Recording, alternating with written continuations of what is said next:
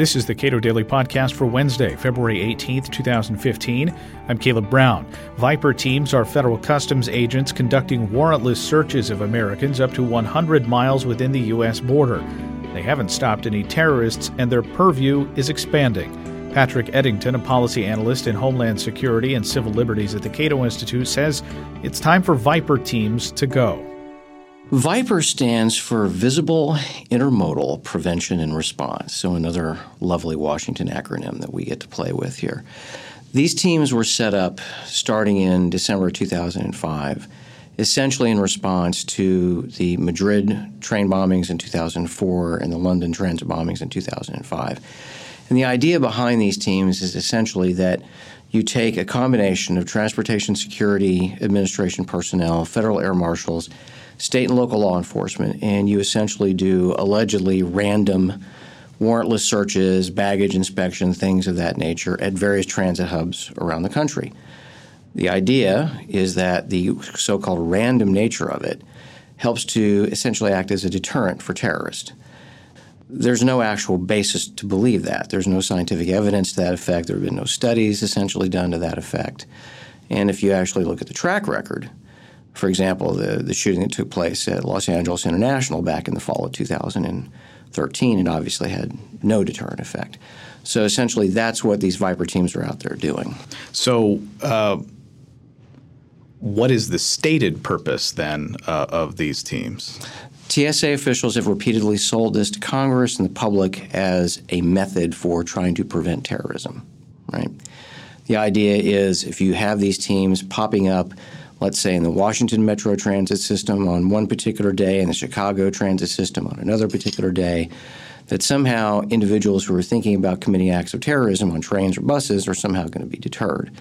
And there's just simply no evidence that that's the case. So here you have a program that costs taxpayers over $100 million a year that's never caught a single terrorist, never disrupted a single plot. And so it's just another form of security theater in essence. Scott Garrett has discovered Good way to problems with respect to VIPER teams. What did he find out? How did he find it out? Well, he found it out very personally. This happened a couple of years ago when he was actually trying to get over to Union Station, get on an Amtrak train, and go back to his congressional district in New Jersey. And from what I was able to gather in talking with folks from his office, he was actually accosted by some of these VIPER teams, and he demanded to know their authorities and so on and so forth. So they got onto his radar in a very, very public and very direct way. And over the last couple of years, he's actually introduced legislation entitled the Freedom to Travel Act that would abolish the VIPER teams in their current form. The ACLU has called VIPER teams a direct assault on the Fourth Amendment, which is pretty strong language. What have they done in response to the activities of these groups? Well, they have certainly sought through the Freedom of Information Act to try to find out more about their operational patterns, habits, capabilities. They have also made the case that the teams themselves should actually be shut down. And I think you're going to see more of that effort going forward given the scope of the activity of these VIPER teams. You know, they've grown from 2005 from a single team to 33 at present. And again, a $100 million, at least $100 million operating budget that's producing absolutely nothing except occasional violations of civil and constitutional rights of the traveling public. Okay. What do the teams themselves believe they are empowered to do? They believe that they have the authority to go out and conduct warrantless searches of passengers, baggage, et cetera. And one of the more notorious incidents occurred in February of 2011 when a VIPER team took over the Amtrak station in Savannah, Georgia, and engaged in this kind of warrantless baggage search of detraining passengers. Now, if you step back and think about it, if the idea is to try to prevent what happened in Madrid or London from happening here, you actually want to be inspecting the baggage and the people before they get on the trains, not after they're getting off of the trains. So this caused an entire uproar with Amtrak management. The VIPER teams were banned from Amtrak system for quite a while. I think that's been worked out, but I think it only helped to highlight the fact that these things are absolutely ineffective, and they're just essentially, as the ACLU indicated, kind of a roving Fourth Amendment violation. There are permanent facilities, most of which are along the southern border of the United States, but these teams can operate effectively within 100 miles of the border anywhere in the United States. Well, what's interesting about the Department of Homeland Security is that it has multiple elements that are essentially engaged in these kinds of activities. The Viper teams are one of those, and they tend to focus most of their activities at transit hubs, whether they're airports or metro stations, things of that nature. But U.S. Customs and Border Protection has for decades operated a series of internal checkpoints in this country. Many of them are fixed, but an awful lot of them are actually what amount to roving patrols or roving checkpoints. And you find these within essentially a 100-mile zone into the United States, completely around the United States, as well as Alaska and the like. And this has been going on literally for decades. Most Americans are not aware of it, except for, of course, for the folks who live in these areas where these checkpoints operate.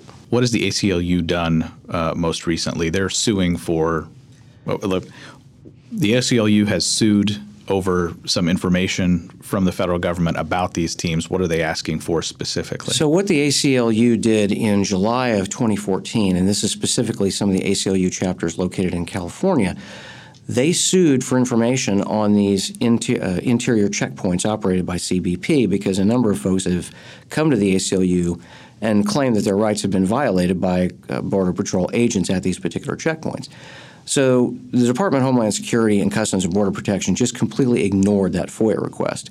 So in February of 2015, the ACLU finally sued in court in order to get that information, and we're still waiting to get some of the details. But prior ACLU litigation involving some of these checkpoints located in the Northeast United States has produced some very interesting information, to include the fact that only about 1%, essentially, of the illegal aliens that are caught by CBP are actually caught by CBP agents operating these checkpoints in the Northeast United States.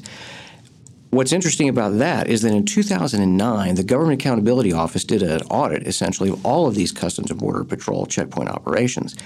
And they found that CBP was employing 4% of their personnel in the operation of these checkpoints, but only catching about 2% of the illegals coming across the border. So a waste of taxpayer money and resources, and at the same time violating the rights of countless Americans. CBP, of course, is Customs and Border Patrol. What is Operation Skylane? This came to public attention over the course of the last couple of years, and we've discussed briefly here these internal checkpoints that Customs and Border Patrol operates. But over the last few years, Customs and Border Patrol has also gotten into the business of essentially profiling general aviation aircraft in this country. And here we're talking about private pilots operating a Cessna or whatever, flying themselves or their family across the country for vacations and so on. And what Operation Skylane is essentially a countrywide profiling system that CBP has set up ostensibly to catch drug smugglers. What they've been actually doing is catching innocent general aviation pilots simply conducting their own business or personal travel and the like. And over the course of the last few years, the Aircraft Owners and Pilots Association became aware of a number of these incidents, went to Congress, complained about it, got a little bit of help, managed to actually get a meeting with the commissioner of the CBP. And that happened in April of 2014, and then promises were made that these searches essentially would come to a halt for the time being. While that's proven true up to now, we still have this profiling system known as Operation Skylane that's operating in the background, and so these kinds of searches could happen again literally without any warning. $100 million for these Viper teams should seem like low-hanging fruit, but I would understand if members of Congress say, so they're not that effective.